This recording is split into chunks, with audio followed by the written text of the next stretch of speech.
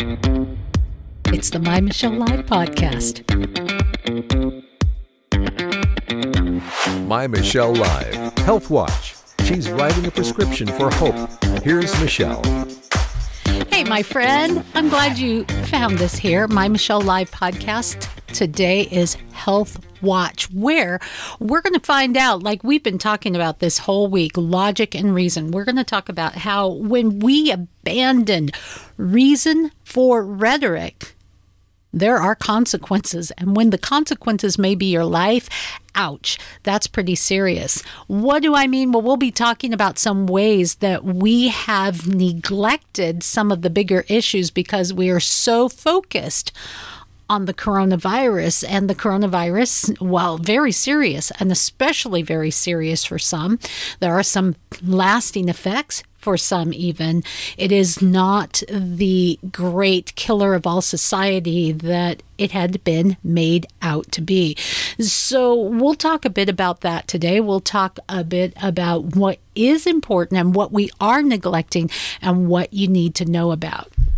Did you know one person dies every 36 seconds in the United States from cardiovascular disease? Think about that. About 655,000 Americans dying from heart disease each year. That's 1 in 4 deaths. So think of yourself and 4 of your friends. Which one might it be? I mean, that's when you put it in perspective like that, and we're going through a pandemic that is dwarfed by heart disease. You got to wonder, I mean, hand to head, face palm big time. Why aren't we talking about this? Well, guess what? We are, and we're doing it with our Game of Life coach, Matt Peel. He's the author of The Athlete in the Game of Life, Stretch, Strengthen, Live, and Thrive, and that's exactly what we're going to do today with our friend Matt. Hey.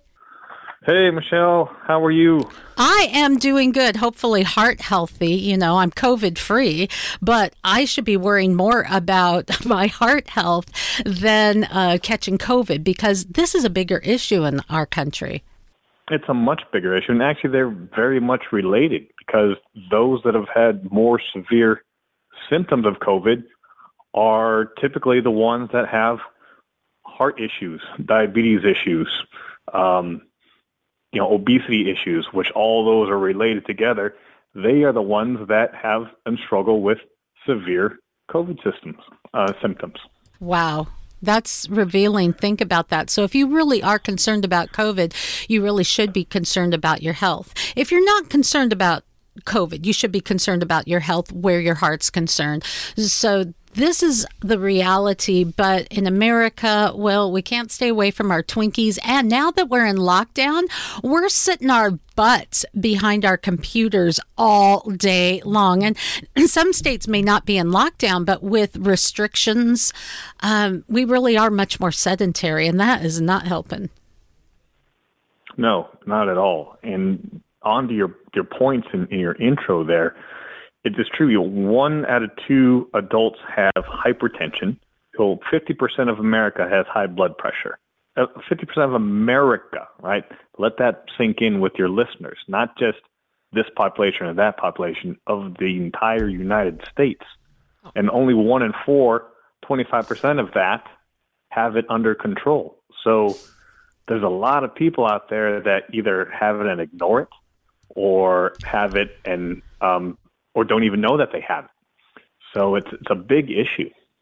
I mean, do we really need, like, when we're looking at COVID, we have propaganda-esque information being pumped at us all the time. Every radio station, television station, you can't go to the store without it being pumped in over loudspeakers. It's in the newspapers. It's on billboards. And so no wonder we are so COVID crazy. But we really don't see as much with heart disease. Does it really take that kind of a slap across the face? Why aren't we paying attention to this? I've wondered that for a long time. Heart disease is the number 1 killer every single year of Americans. It kills 500,000 people every single year. And there's even though the CDC puts information out, and we have American Heart Month, and people understand or know about blood pressure, they just ignore it. And I don't know if we do have to go and put on the news every day. Well, guess what? Now we're up to 30,000 people have died so far from because we are fear motivated. We're fear motivated. If we're not afraid, we don't do anything. We really have talked about vaccines and COVID, how it affects people of color, minority populations, and yet even heart disease. The number of deaths with blacks, 23%. About the same, about almost exactly the same with whites, by the way. But that's a huge percentage when we think of the effect that it has on our health, our families, and our communities. So, look, we don't want to just talk about the problem during Heart Month. We really want to be part of the solution. And the solutions, this is the cool thing on this particular program, Matt. The solutions really are a lot easier and less expensive than sometimes we think in American medicine. Yes, definitely. Medications are not cheap.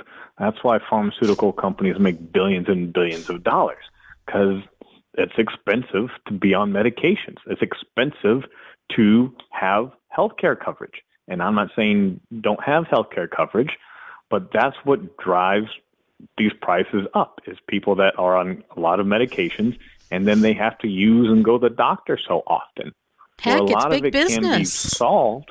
Yeah. Go ahead. Business. Have bad health. I'm going to make a lot of money off of you. Woohoo.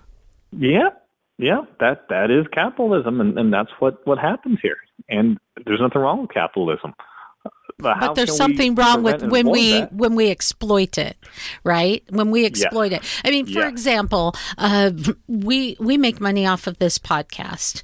Hopefully, you're making lots of money from people buying your book, The Athlete in the Game of Life. That's great. We're here to help people. But if that turns to profit because we're exploiting you and perpetuating a problem that could cost you your life, that's where capitalism sucks. And that's only because of a heart issue. And I'm not talking about our physical heart issue, right? Right. So we can solve a lot of these problems just with our lifestyle. And there's a lot of information on heart.org, and they work with the CDC. And the CDC, I was reading a couple of days ago, they have a new downloadable it's a PDF file that talks about hypertension and gives you a lot of facts. So there's education out there, and lifestyle can help you put away all your medicines, stop taking your medications, and you feel better, you lose weight, you look better, you have more self-confidence, more self-esteem. And it's a lot cheaper to do that than it is to stay on medications. People will say, oh, I can't afford these groceries. Well, you can afford more than that in medications. So obviously you can. Yes, that is so true. Think about that. Wrap your head around that for just a moment. If you were free from all of those medications, and I don't think Matt or I are saying just dump them instantly, get rid of them and look for something else. Every single natural doctor will say, wean yourself off, get yourself healthy, and then you'll find that maybe you don't need it, especially under the care of a doctor if you're using, heavy medications. But man, can you imagine the money you save? That's why a lot of people quit smoking. Sometimes not even for their health, but just because they're spending so much money on it, they're thinking, wow, I could vacation in Tahiti every single year for the amount of money I'm spending on my smokes, right?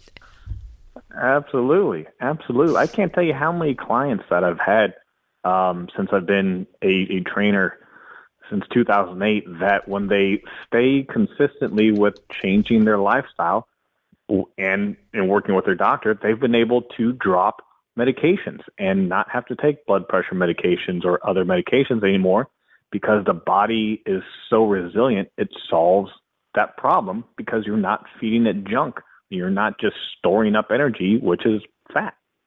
Oh, Not only that, but you help people with real life, practical ways to get our bodies moving, to get our bodies strengthened. This is one of the things I love about your mindset, is that you take us where we're at with the resources that we have, and with the items we have around us, you get us stronger and healthier. Can you help with some of the best things that we might be able to do for heart health this month? Sure. I was just actually putting the finishing touches on my blog post for the week. Ooh, and we're going to have to connect to that. Tell folks where they can find your blog post. Just go to my website, mattpeel.com, and click on the blog tab, and you'll see all the blogs that I write generally every week. Sometimes I miss one, but every week there is a new blog on there. So there's plenty of free information out there. So again, mattpeel.com, click on blog, and you got access to everything that I've written. Perfect. So this week I talked about, people I'm sure have heard of it, Tabata. Right, the Tabata style of workout, 20 seconds of intense activity followed by 10 seconds of rest, then 20 seconds and 10 seconds.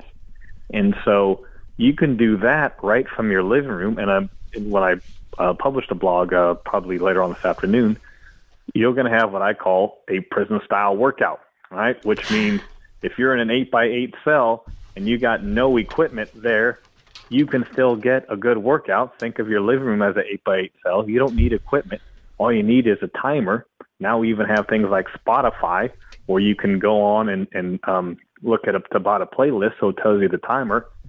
And in less than 10 minutes, you can boost your brain health and you can boost your heart health right there from the little area rug in your living room.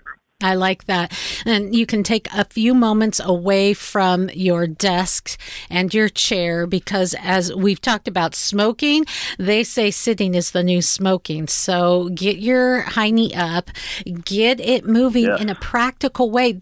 What you're talking about is something that's actually relatable.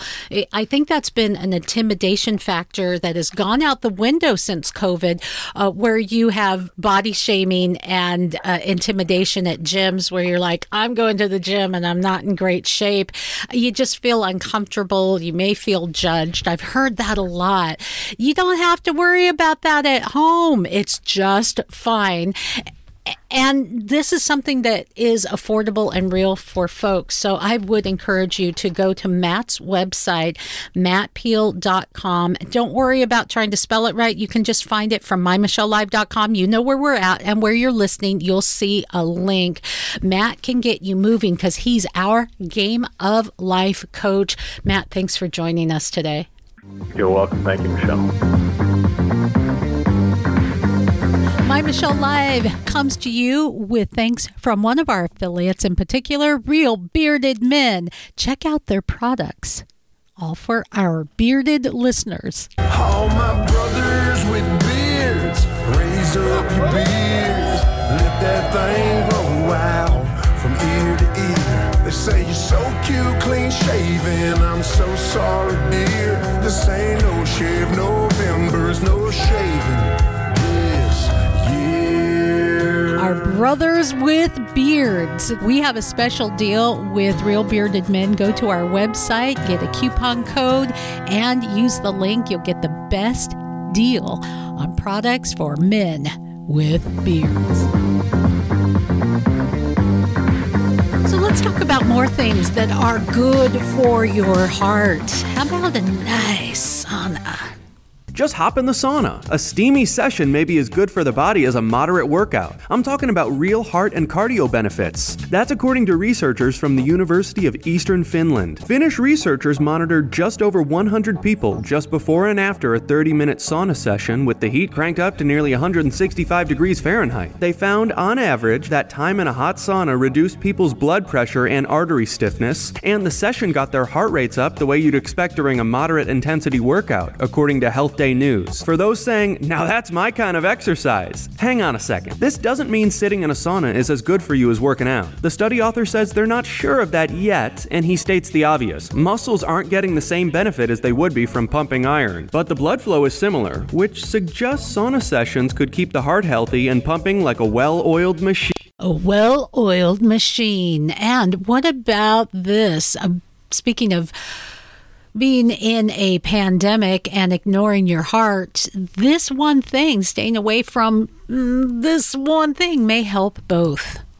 Now there's even more evidence that sugary coffee drinks and soda could lead to early death. The journal Circulation just released a 34-year-long study of more than 118,000 men and women that suggested that people who drink more sugar-sweetened beverages are more likely to die from all sorts of reasons, and especially from heart problems and cancers. When we looked at the different types of cancers, that association was driven by breast and colon cancer, which are diet and obesity-related cancers, said lead study author Vasanthi Malik. We've long known soda's bad for your health. In 2015, CNN reported that consumption of sugary drinks might lead to 184,000 adult deaths each year worldwide, with experts saying the calories in soda are coming entirely from added sugar, without any nutritional value. In the recent study in the journal Circulation, researchers found that the more sugar consumption, the higher the risk of death. But the good news is, you can start cutting back right away. Experts told Business Insider that replacing sugar with cream and cinnamon, or having seltzer with lemon, can be flavorful ways to kick that sugar. Okay, to kick that sugar habit. Sorry, some of these are dropping off quickly, but here's the thing, and this may help you. Calitran's really good for your heart, and there is a quiz. You can take the My Michelle Live quiz. You can find the link on our website, mymichellelive.com, and on our Facebook page, My Michelle Live. And if you do, here is a hint. There's like a dozen questions, and for those of you who get them right, you could win some really cool prizes, and you could win Calitran. So, how do I like my coffee? That's one of the questions, and it's without the sugar and such. So, I like it. If I'm having a latte, oat milk is okay.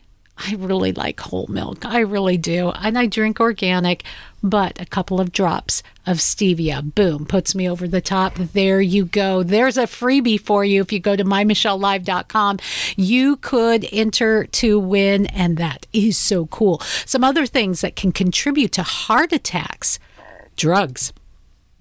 They're luxury in everyone's medicine cabinet. Non-steroidal anti-inflammatory drugs, NSAIDs for short. These popular pain pills keep millions of Americans moving. These are the medications one will take when you are having body aches, fever, headaches, or sometimes severe arthritic problems. My shoulders will ache. It's from working out, it's from lifting weights. Peter Iberceder reaches for ibuprofen maybe once or twice a week. It just dulls the pain enough so I can sleep a little bit better. Now the FDA is weighing in, recommending people proceed with caution when taking drugs containing ibuprofen and naproxen, common brands like Aleve, Advil, and Motrin. Dr. Murali Mupala is a cardiologist with Lee Memorial Health System. When you take these medications, you can have increased risk of stroke or heart attack.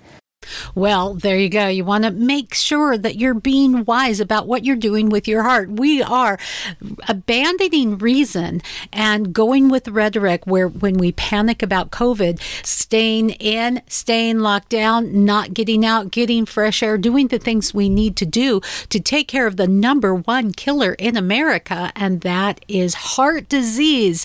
Women in particular don't always realize that heart attacks, it's not just a guy thing. Here's some symptoms for you gals to make sure you're staying healthy. You might be surprised to learn that heart disease is the leading cause of death for women in the United States. There are several female-specific heart attack symptoms. Out of the 35,000 women who experience heart attacks each year in the U.S., only 50% report having chest pain. So what do they feel? Some common but often unrecognized symptoms include extreme fatigue, irregular lower and upper back pain, discomfort in the neck, jaw, or one or both arms, nausea or flu-like symptoms, and lightheadedness. symptoms can occur over hours, days, or even weeks. And if you ignore them during those weeks, your heart could start to die. And I've seen that happen with people that I love. Be careful out there and pay attention. Well, I wanted to focus on heart, and we are going to get to how we have ignored some of the big things that are going out there with some illogical responses to COVID. That will be coming up a little bit later. But first, I bet there's some things you don't know about your heart. Did you know your heart is extraordinarily unique? Even so much so, the Pentagon has been doing some interesting tests. Biometric identification continues to get more advanced. While we've all heard about facial recognition, there are other ways humans can be uniquely identified, and that has all sorts of applications. According to an MIT technology review piece, we all have different hearts, a unique cardiac signature, and a new device developed for the Pentagon after U.S. Special Forces requested it can identify people without seeing their face. Instead, it detects their unique cardiac signature with an infrared laser. It works at 200 meters or 219 yards, but the Pentagon says longer ranges are possible. Engadget notes, besides the military surveillance uses, the technology could be used in the medical field, for instance, to wirelessly monitor a patient's vitals. Wow. Okay. That's both very cool and a little bit creepy. When you think about your heart being so unique, when you think of your babies in your womb, what's the very first thing that develops? The very first thing you can detect? It's a heartbeat. And your heart, it's said, may actually have a brain. What? Yeah. Welcome with me, Catherine Athans. Dr. Athans is a health psychologist. She has degrees both clinically and psychologically. So when we talk about the heart, she can talk about it from every point of view. She's also written the book, The Heart Brain. Did you know you have 3 brains? Dr. Athans, welcome. Let's talk a bit about that uniqueness of the heart. For the ultrasound, that the heart, you hear the heartbeat. At a certain age, the heart is the major organ in the body that tells every other organ, function more, function less. It basically gets the body to function as one organ and listens to every other organ in the body. The heart is just so important as far as giving us information on what's going on emotionally and physically in our body. And most of us, I'll say most of us don't even know where the heart is in our body. It's really amazing how we need to teach everyone about the heart. I always have people put their right hand on their heart and just start to breathe and feel the heart, feel what's going on. To go inside. The COVID is really an opportunity to take time to go inside and begin to become familiar again with your organs, with how your body functions. I don't think we know enough, or maybe we've forgotten, but enough isn't taught about the fact this body we have is an amazingly wonderful organism that keeps us safe, that has an amazing immune system. And part of the immune system, one of the major parts, is the heart in harmony. In other words, the heart that's calm, that beats regularly, is one of the best forces to keep us well. Let's talk a little bit more about that, because our immune system is not something we're talking about during this global panic. Forget pandemic. It's a global panic that we have. And we're putting a lot of faith in masks, which we've done some shows on that show that there's not a lot of studies that show that masks are truly doing the job that we think they're doing, and in some cases causing harm, because we're breathing and into these masks, the COVID virus is very small, can get through. And now they're saying, well, maybe you need to put a nylon between that, or maybe 2 or 3 masks. And then we have this moist environment where viruses love to live. So in some instances, it may not be doing the job that we want it to do. I'm not saying don't wear it. I'm just saying that we're not paying attention to our immune system. And you mentioned that our heart may be part of our immune system. Now, Dr. Athens, if we are not paying attention to heart issues when it is one of the biggest issues out there that kills people, and on top of it can have an effect on a healthy immune system that can stave off things like COVID, man, we're really missing the mark. So can we delve into that just a little bit more? Oh, absolutely. First of all, one of my clients, who's very smart, who's done some research on the Spanish flu in 1918, was saying that many people died of pneumonia by inhaling the fibers of the mask, which irritated the lungs and started a really bad kind of, environment for the person, for the lungs. So what I will say is, we don't pay enough attention to our hearts. We don't pay enough attention to the fact that literally our immune system filters out billions of microbes out of our body, kills them all the time without our even knowing it. That's how amazingly magnificent our bodies are.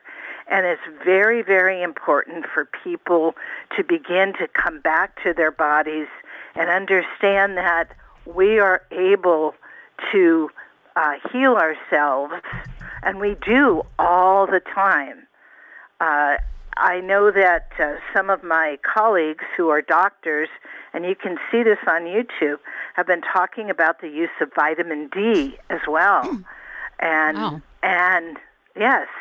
So I'll just throw that out there and have your listeners go do some research on it. Oh, yeah, because I know that vitamin D, even the FDA's recommended daily dose, doesn't even cover it on a regular basis, let alone during cold and flu season, especially for folks that are in these areas where it's a little bit darker, a little bit longer. Like, hello, I'm raising my hand here in Seattle where we don't see the sun for, I don't know when we're going to see the sun again, actually.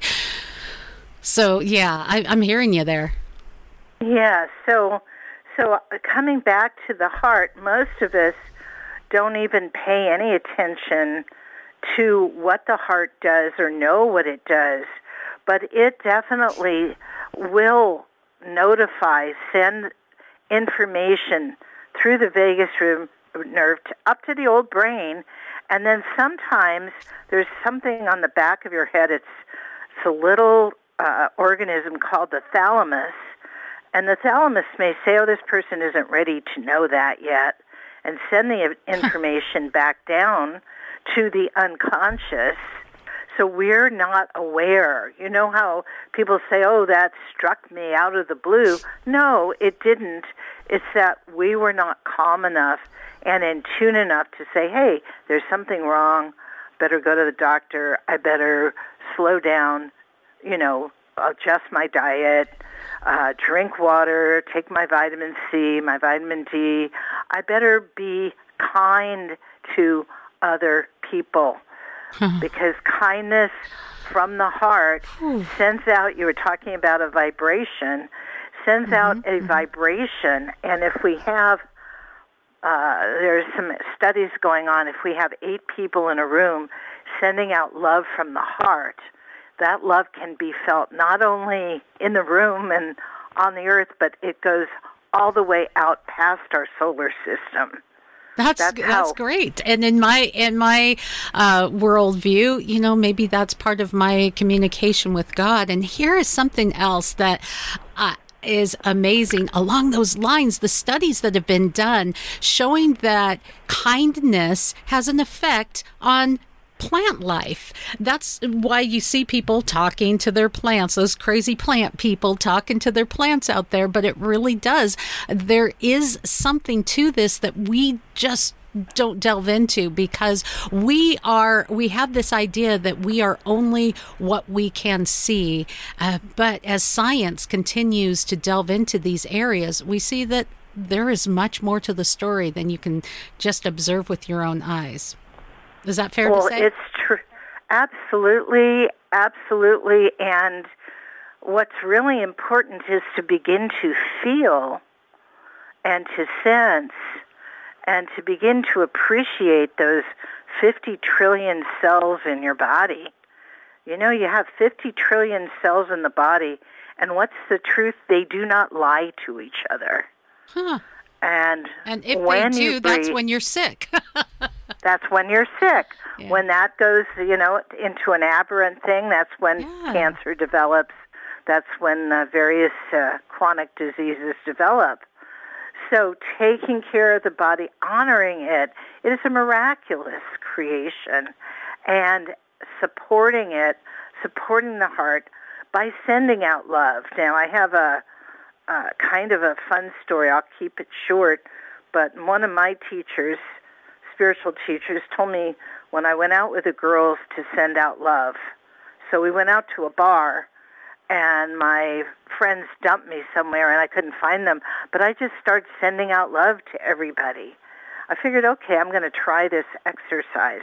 I recommend everybody try it because you start sending out love, and people feel it.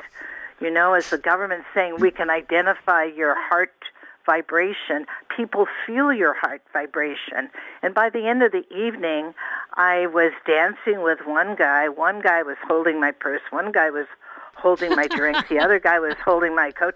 And there was a long line of them waiting to dance with me. I'm sorry, I just literally snorted on air. That made me laugh so hard. So everyone's like, okay, wait a minute. That is such a glorious story. Oh my gosh. But there's something to that. It's beautiful. And I'm wondering if that's part of the breakdown and problem on a larger scale in our nation and in our world today, where we have intolerance for one another. We see the worst in each other. We are demonizing one another. We're cancel culturing people. And I don't care what side of the political aisle you're on. That's a human condition, not a political condition. Where we can do that, maybe we can be part of the problem. I mean, little old me, just one person sending out that love, maybe there really is something powerful in that concept, Dr. Athens. Absolutely. If every one of you sends out love from your heart, begins to do it, pretty soon what happens?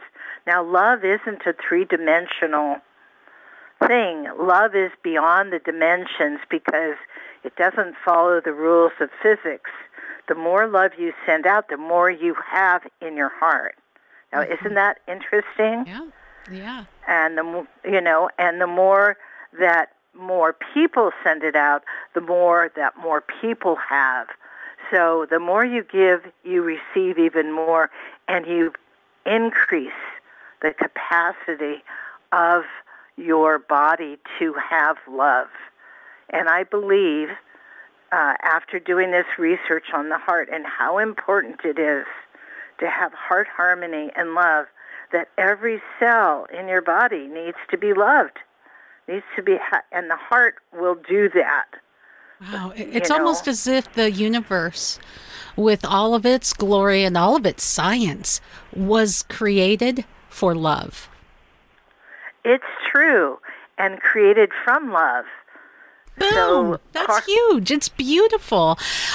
This is something that transcends just just heart health, just taking care of your heart and staving off heart attacks and the like. But what you're talking about takes a body, mind, and spirit. And it's so important that I wanted to circle back to something that could save our listeners' lives. We talked earlier about women in particular don't understand that you have heart attacks just as much as men. It's thought of as a man's disease. Now that concept is starting to change a little bit, but I think male or female, whoever you are, understanding something that you said, Dr. Athens, that when we take a moment to sit back, put our hand on our heart, breathe, maybe be a little bit more in tune with our body, let that heart brain communicate, we can be a little bit more in tune to what's happening in our body, what's happening in our world, and then we can fix things. We're a little bit more cognizant to have not only a healthy body, but a healthy relationship with the people around us, and maybe even change the world a little bit, just starting with my little corner of it and a little love. I'll give you the final word. Oh, absolutely.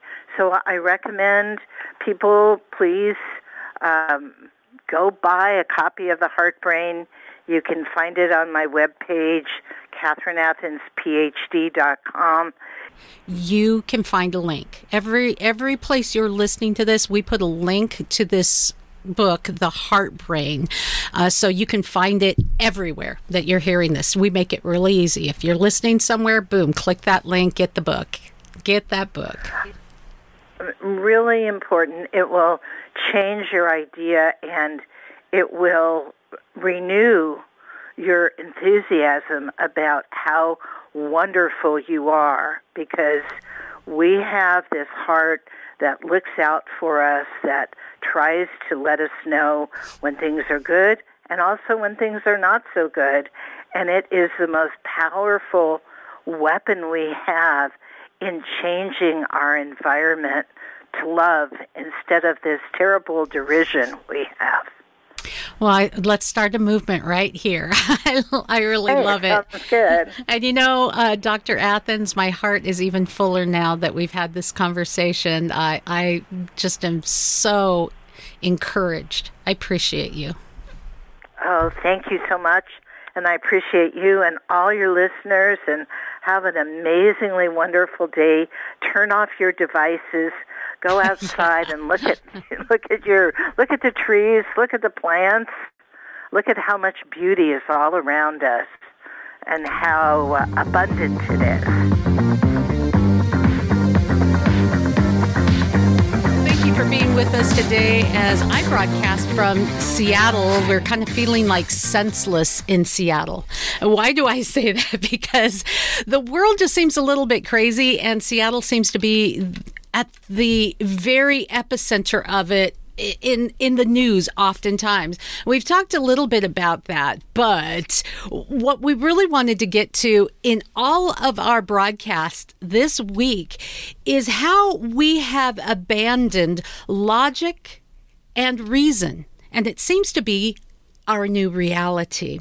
We're going to be talking about that with assistant research professor, the School of Business and Economics at the Catholic University of America. He's also a senior fellow at the Discovery Institute, where he works with the Center on Wealth, Poverty, and Morality. He's been with them since 1998, and he is our guest today, Jay Richards. I'm so delighted to have you with us today. Thanks, Michelle. Great to be with you.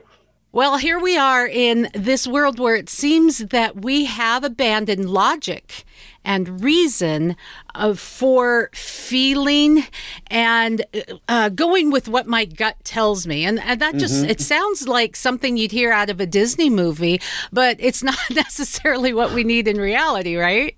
No, it's not. And I mean, of course, what's weird about this is that officially no one says, well, we should follow our feelings rather than the facts. What we're actually being told is we should follow the science rather than our feelings.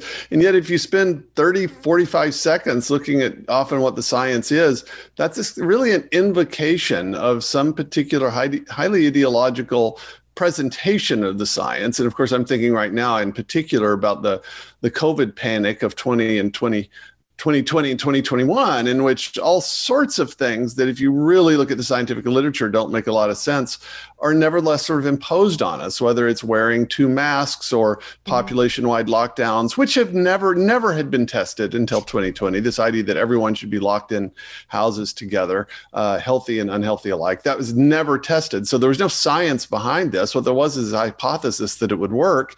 And it got run on the human population in 2020. And if you disagreed with it, you were told, well, you're obviously, some kind of occultic pseudoscientist. When in fact, it's like, no, I just don't seem to see that there's any evidence. There's a difference between the evidence of science and what, particular spokespeople in the federal government and social media say the science is. Those are two different things. Oh, you have unwrapped a lot. And it's almost feeling to many like that's Pandora's box.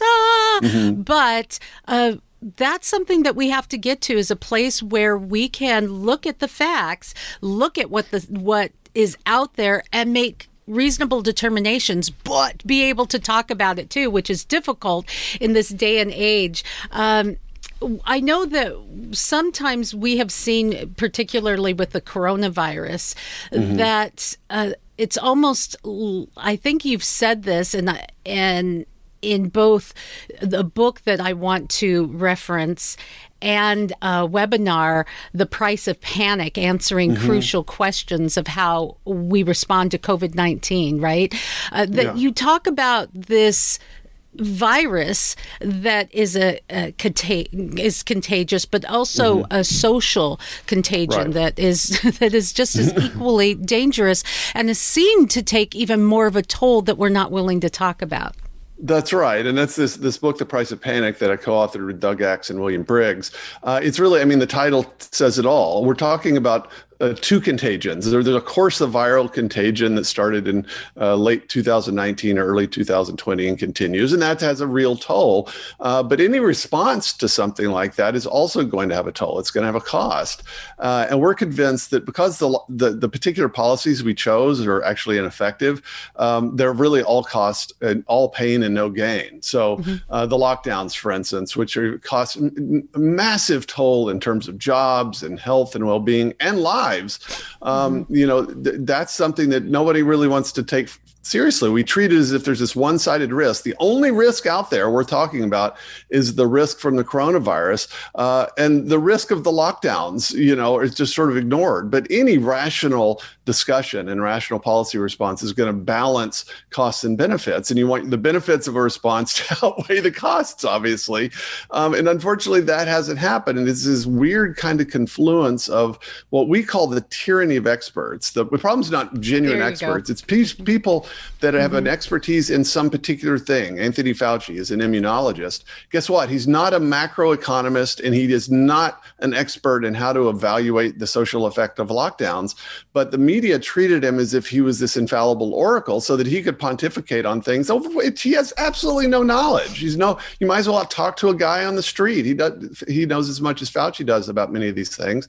And then the media, and especially the social media, treated these people as infallible oracles. So even if you had a scientific expert from Stanford Medical School, they were treated as weird outsider cranks because they weren't these government officials. That's what is so subverting about what's happened, is that we're being told that we should follow the science, when in fact what we're following is the particular, usually government experts that media and social media have happened to elevate based on nothing, and actually ignore the real scientific experts that are trying to balance the costs and the benefits. That's what's so maddening. It's maddening enough that 3 of us spent the first part of the lockdown working on a book critiquing it.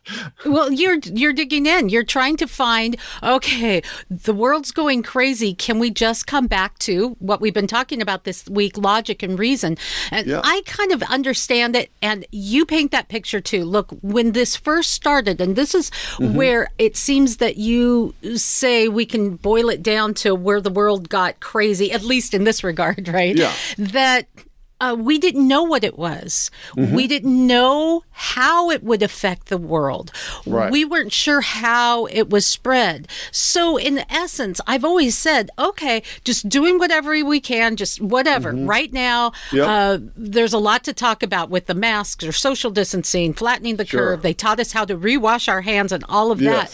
And then people were trying to make, and this is where it gets even weirder, predictions. There were prediction outcomes like from Neil Ferguson that predicted that, there will be millions of deaths from this. That's right. There were predictions that showed that more people would die than has actually even came close to pan out. And that perception remains with us today as you ask people, what is the death rate of COVID, of the coronavirus, and people think it's nearly 10%, 9%, sometimes 6%, as low as 6%, when in reality, it is 0.06. Am I correct? Yeah, well, that's right. So that's that's a poll from July in which people were asked what was the percentage of the population that had died as of July, right? So that's separate from the infection fatality rate. This is the whole population of 330 million people. The average guess was 9%. Well, in fact, at the time it was 0.06%, which means that people think the virus is 150 times more deadly than it actually is. Well, where are they getting that? They're not getting it from the CDC website. They're not reading PubMed. They're getting that from the news feed on Twitter or from the chyron at the bottom of the screen on CNN. So really, this is almost entirely a media creation. The estimate of the initial deaths, as you mentioned, Neil Ferguson was part of this team at the Imperial College London that developed a computer model in March based on just a bunch of assumptions they made about how deadly it was and how infectious it was. That's where this 2.2 million American dead in the first wave came from. It was just assumed in the model, but the head of the World Health Organization glommed onto it. All the official public health experts glommed onto it. And so that's why no matter what you say about the dangers of lockdowns, they say, well, if we hadn't done it, 2.2 million Americans would have died. That's not true. We knew within a month that the computer model was completely and profoundly flawed. But once that number sort of anchored in our collective consciousness, we can't manage to get it out. And this is a perfect example of in which a simulacrum of science in the form of an untested computer model is used to stand in for science. But look, a computer model is just only as good as the assumptions that are plugged into it. And so a model that's been tested against the evidence over and over again, that might be useful.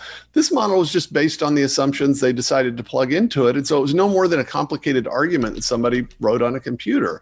But people don't really get that. And so we get told that something is based on science. And before long, we're social creatures and none of us really want to go investigate it ourselves. And so we're very easily led along. So that's why here we are a year out. We're still complying. Most Americans are still not especially curious about the details. They're still told what to do, and they're doing it. I mean, in Europe, people are protesting, massive street protests. It's not happening here. That's what's so strange. No, it is. There's a lot in there in what you just said. Not only are we not, because we're not really allowed to. I mean, we see people losing their jobs for having alternate mindsets to what the narrative is. We're even seeing France, leaders in France are coming out against America and saying, hey, watch out for their particular brand of council culture crazy. Yes. You know why? Yeah. Because they have a history. They know in their country what it's like to have to come up against that kind of mindset when they went in World War II. But yet we lob on to, I want to use the word technocracy. Yes. These technocrats, these people who are advanced and enlightened beyond all of us in what we should do and what we should know. For some reason, we lop Hollywood in on that too, which I'll never quite understand. That's right. But these Ferguson figures, the Neil Ferguson figures that you mentioned, this guy has a history. History of getting it wrong. What the heck? That's what's so bizarre. I mean, we discuss in the book, he's had basically an unchecked 20-year career in which he has a perfect record of getting these predictions wrong. So if it was the bird flu, if it was the swine flu, orders of magnitude, like predicting hundreds of millions of deaths when there's 50 deaths. I mean, that level of error in his predictions, and yet he's suffered not at all for it. And we think it's really because of the incentives for government public health officials. So if you're a public health official and you say 1 million people die unless we do this, and then 1,000 people die, you get to say, well, that's because of our response, right? And so aren't we glad we did that? Whereas if you say, well, only 5 people will die and 1 million people die, right? Then you're looking for a new job. And so the incentive for a public health official is always to exaggerate. And so if you're a politician— And that's fair. Yeah, but you got to understand that, right? So if you're the politician charged with making a policy decision, you got to say, okay, now this guy's incentive is to exaggerate. Let me ask somebody outside of government that's an expert to give me their own best judgment. That's what Governor DeSantis did in Florida. He quickly figured out, okay, I need to talk to independent scientists from Europe to find out what's going on. And so he was able to recalibrate within a few weeks. We haven't done that nationally. And so we're still doing the same stupid stuff that might have been forgivable at the end of March 2020. It's really not forgivable or justifiable in February 2021.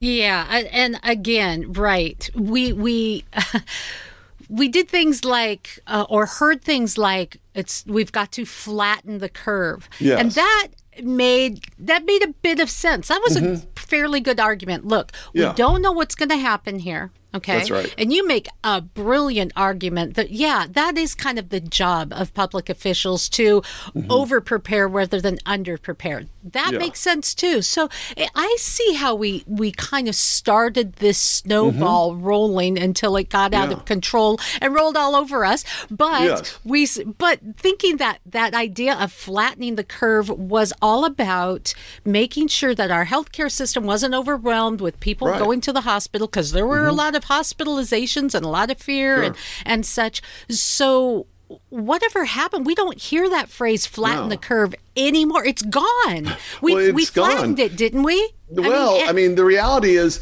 it was the curves themselves were based entirely upon assumptions. So the idea that lockdowns would flatten the curve was based on the assumption that lockdowns flatten the curve. I mean, it's that simple, that lockdowns would, the type of lockdowns we're doing would in fact do that. Okay, we'll get to that in a minute. We definitely will. Yeah, and so really what happened was that the timeline that we were given, right, which was, remember, 30 days to slow the spread, was the White House campaign. Well, the 30 days was up. We realized, there were pressure on the healthcare system, but the big makeshift hospitals in New York ended up not getting used, and so the argument was gone because, well, we've done this now. So what's the argument now? Well, it quickly transitioned into, well, we need to do this to just continue saving lives and reduce the spread and things like this, which no one had ever actually even made the argument that would work. Moreover, it's one thing to lock down for 2 weeks. It's another thing to do it indefinitely, right, in terms of businesses and jobs and human well-being. And that's where we are now. And no one really noticed the transition, part being no politician has the incentive to do this, to say, okay, well, that was maybe a bad idea, or, that didn't work, so let's stop doing that. Because then they'd have to admit that the initial response was a bad idea. And politicians generally don't want to do that. Gosh, how endearing that is to say, look, I know we locked things down, and I know, and it's panning out that it's not really what we thought it would be. It's not really making the difference. So that's why we're gonna turn it back. But you know what? We did what we thought we needed to do. There is nothing wrong with that. But that's keep going on with this. No. This is working. Put your hands over your face is crazy. We talked just a few moments about the numbers in that poll in July, Jay. Yes. Have those numbers. I want to be real fair, because that's back in July, and here we are 6 months plus later. I want to be real honest with those numbers. What are they now for the death rate? So, so it's a little higher than that, but the problem is that was a total. So there's a difference between what percentage of the population has died, right? That's one question. And then there's the so-called infection fatality rate, all right? And so what that means is of the people who actually get it, what percentage of them die? So that's a subset of the population. And we knew what that was in the summer. So that's what in the book we said it was going to be between probably 0.15 and 0.26. The World Health Organization now thinks it's on the kind of lower end of that. So compare that to the Imperial College London Neil Ferguson model, which said it was 3.4%. That's what they assumed.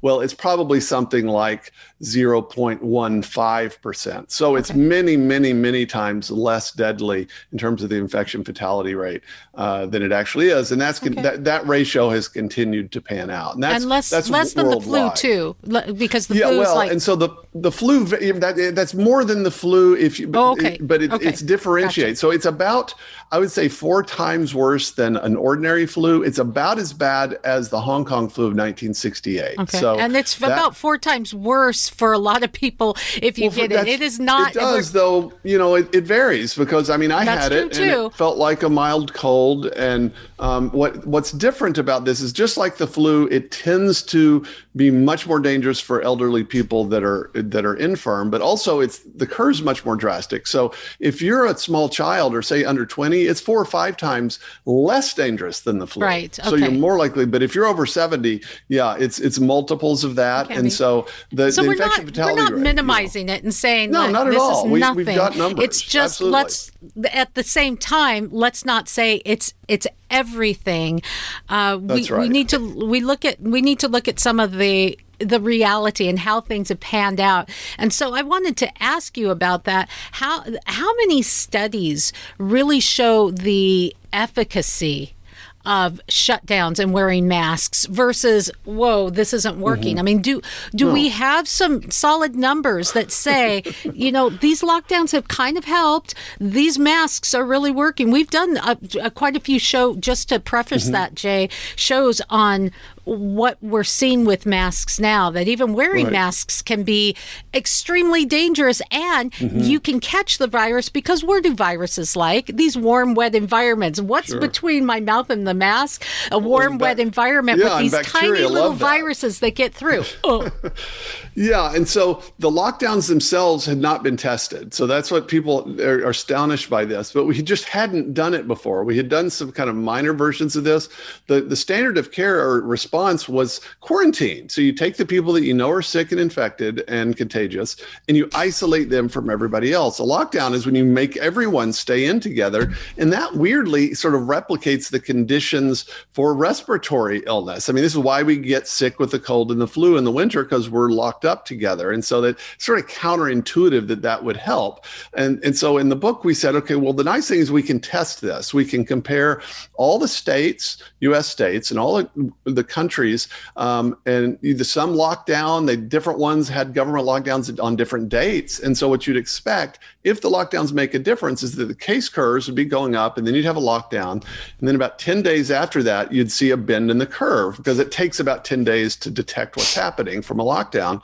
And we didn't see that anywhere. I mean, we honestly were astonished when we ran this data to discover that, so far as we can tell, government-imposed lockdowns make no discernible difference at all in the sort of case curves of the virus in populations, which is just weird. And so if we didn't tell you what dates the lockdowns happen and we just showed you the case curves, you'd never be able to guess. So the signal of the lockdowns is completely lost in the noise, which is really depressing. What we thought is the lockdowns maybe made a little difference, but they weren't worth it. And what we found is they probably didn't make any difference. So whatever benefit people like the benefits of us responding to fear of a virus is voluntary, right? It's whatever you naturally do during a flu season probably helps some. And then those government imposed lockdowns, they didn't do anything. And so that's why I say now we have to say, what was the cost of the lockdowns compared to the fact that there was apparently no benefits to them? That's what's depressing about it. Okay. So that's the question then. What has been the cost to the lockdowns? And I guess the other side of that is how how does this virus transmit if, we're staying the heck away from each other, washing our hands and being good little citizens? Yeah.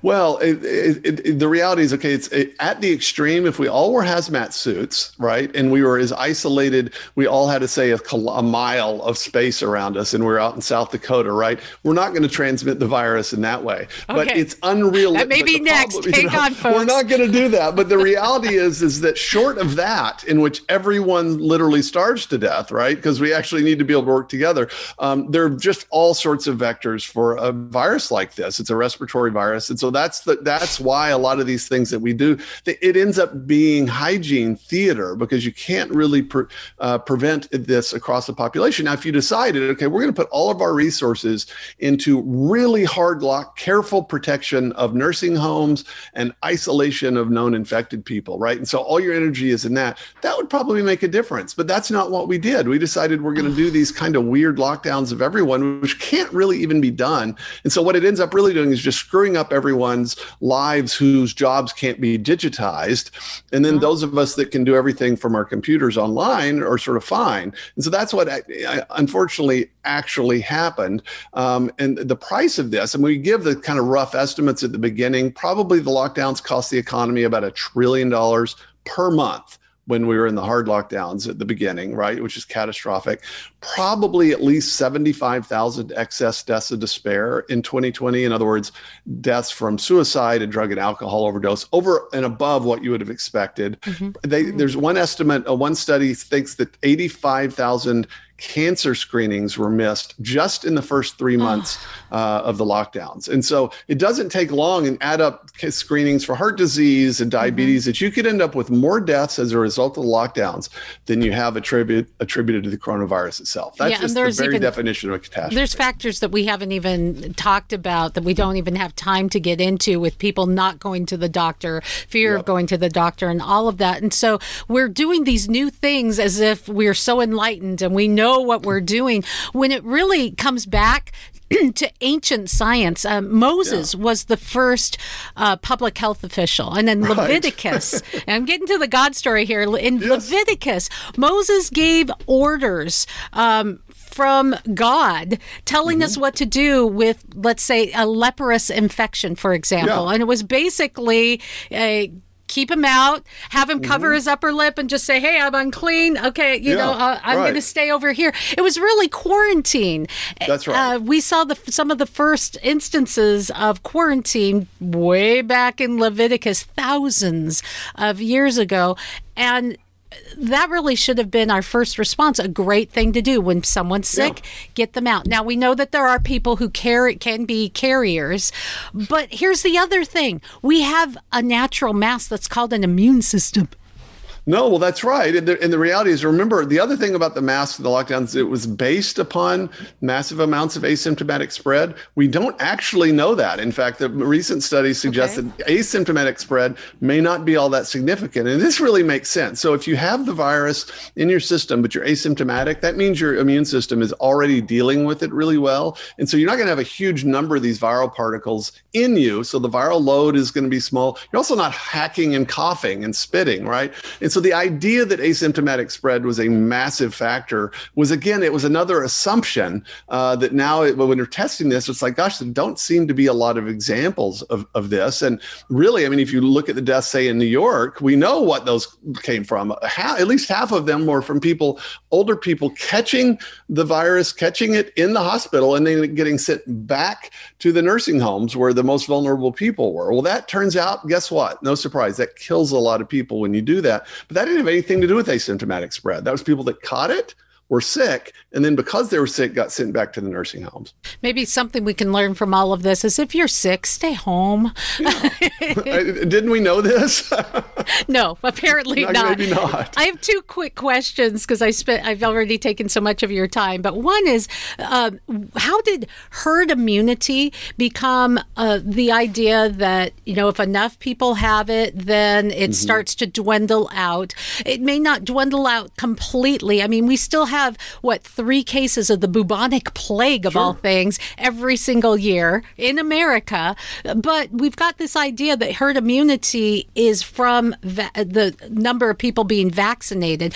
And, I don't mean to get political, but from the same people that say my body, my choice, are suddenly wanting to stick a needle in absolutely everyone because you might risk innocent lives. It's like mind blown. No, there's so many things there. I mean, the purpose of a vaccine in principle is to actually just speed up the process of herd immunity. What got weird, is that you got people like the Great Barrington Declaration, which talked about, herd immunity. And then they were attacked for saying, well, you're saying that people should just expose themselves to the virus. No, herd immunity is not a strategy so much as it's kind of a biological reality. It's how viruses sort of run themselves out. And so the question is, okay, so how are you going to get there? Because ultimately you're going to get there unless we go extinct.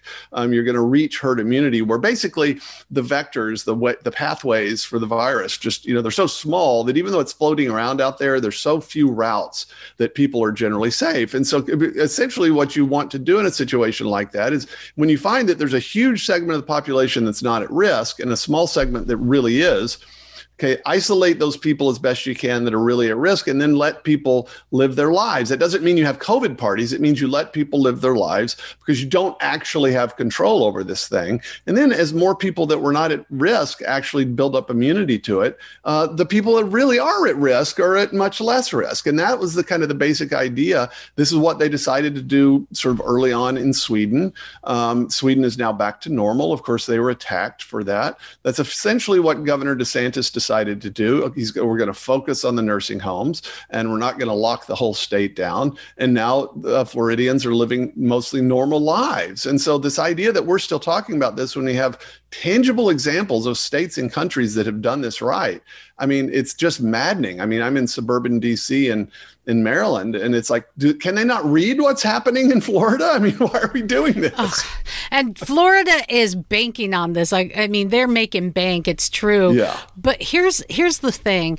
You mentioned that Sweden, for example, totally demonized over their decision. We saw that in Georgia, where they said, Georgia is, I think it was the New York Times maybe that said they're going to be the #1 death destination. Oh, yeah. Yes, absolutely. And I mean, they constantly said that, and then they sort of dropped it when that didn't happen. And so what people did with Sweden is they compared the infection fatality rate there and the number of deaths per capita effectively, really, with Norway, which was its neighbor, and said, okay, that's the only relevant comparison. Norway seemed to be doing a lot better. The problem is, first of all, they're two different countries, and that's not how you do statistics. You need to compare them with a lot of places. And if you compared them to their neighbor Belgium or the UK, it turns out Sweden was doing much, much better. And Belgium and the UK had hugely draconian lockdowns. And so that, that's once we had data from lots and lots of countries and lots of individual states, it became clear that, look, the lockdowns, there's a lot of scatter. That's how it is in populations with the data. But the lockdowns are not making any difference. And they're making people miserable and sick and actually killing people. And so that's why we wrote the book. We honestly thought surely by the summer we'll have all figured this out. But it looks to me like half the population is still subject to this panic porn and still thinking that they have to do this, if not for themselves and for everyone else. Okay. I think this needs to be our last question, and I think it's an important one. We mentioned that the social contagion is having as big a price, arguably more, than the actual virus. We are at a place where we absolutely cancel culture out. Anything that goes against the given narrative. Is there any hope for us to recover from that contagion? Well, that's the open question. I mean, actually, we end the book, The Price of Panic, with that question. And we say, on the one hand, people are still terrified. Driving to church yesterday, my family, we turned right at an intersection, and a guy saw us without our masks on in the car, and he quickly put his own mask on, right? So what has happened is, I'm telling you, massive segments of the population are like suffering from psychological damage, I think, at this point. On the other hand, other people, we were inspired on July 4th when the mayor of, Mayor Garcetti, the mayor of Los Angeles, said there are going to be no fireworks this year, and millions of Los Angeles just, had other ideas, and there were fireworks all all around the Los Angeles skyline. I really think it's going to be up to the American population. If a critical mass of us decide, okay, look, we care about our fellow human beings. We're not going to do stupid stuff, but we're not going to keep complying with all of this ridiculous hygiene theater that it doesn't do anything. It's unenforceable. If one little town, everyone in that town just decided, no, we're not doing this anymore, how are they going to enforce that? It's working right now because we not only allow it to be enforced, but we enforce it upon each other. And so I think that we honestly, as a population, we're going to have to stiffen our spines and going to have to be willing to resist. If we want the new normal to persist forever, the brave new normal, we need to keep doing what we're doing. If we want to return to the old normal, the real normal, I think we're going to have to find ways to peacefully resist. Yeah, well put. And you are part of the solution. Writing this book, The Price of Panic, How Tyranny of Experts Turned a Pandemic into a Catastrophe. This is very important for us to read. It's difficult. It's personally difficult for people. You know, in some ways, I feel I've been duped when, you know, I've believed things and felt passionately about it and then found out maybe I was wrong. But you know what? Back to that God story. Even in the Bible, God says, come, let us reason together. Test me, try me, prove me. If God doesn't mind being questioned, then why shouldn't the media and those that are in authority over us? Thank you so much for being on today, Jay Richards. This has been such a pleasure. Great to be with you, Michelle. And thank you. It's been fun having you listen today. I'm Michelle Mendoza. You can reach me. Well, find me at My Michelle Live, where, by the way, you can see some of the interviews, not just listen. You can watch me interview some of the guys that were on the program today. This is an important time to think about what you're thinking about, to reason things out, to look at logic, and to make right decisions. Decisions that tend to work best are the ones that are based in truth. And for me, that truth is the God story. You want more on the God story? Email me. Find me at mymichellelive.com. You want to share the God story? Will you support us? Will you share this? Will you like this and tell your friends? This is the My Michelle Live podcasts. More Health Watch at mymichellelive.com.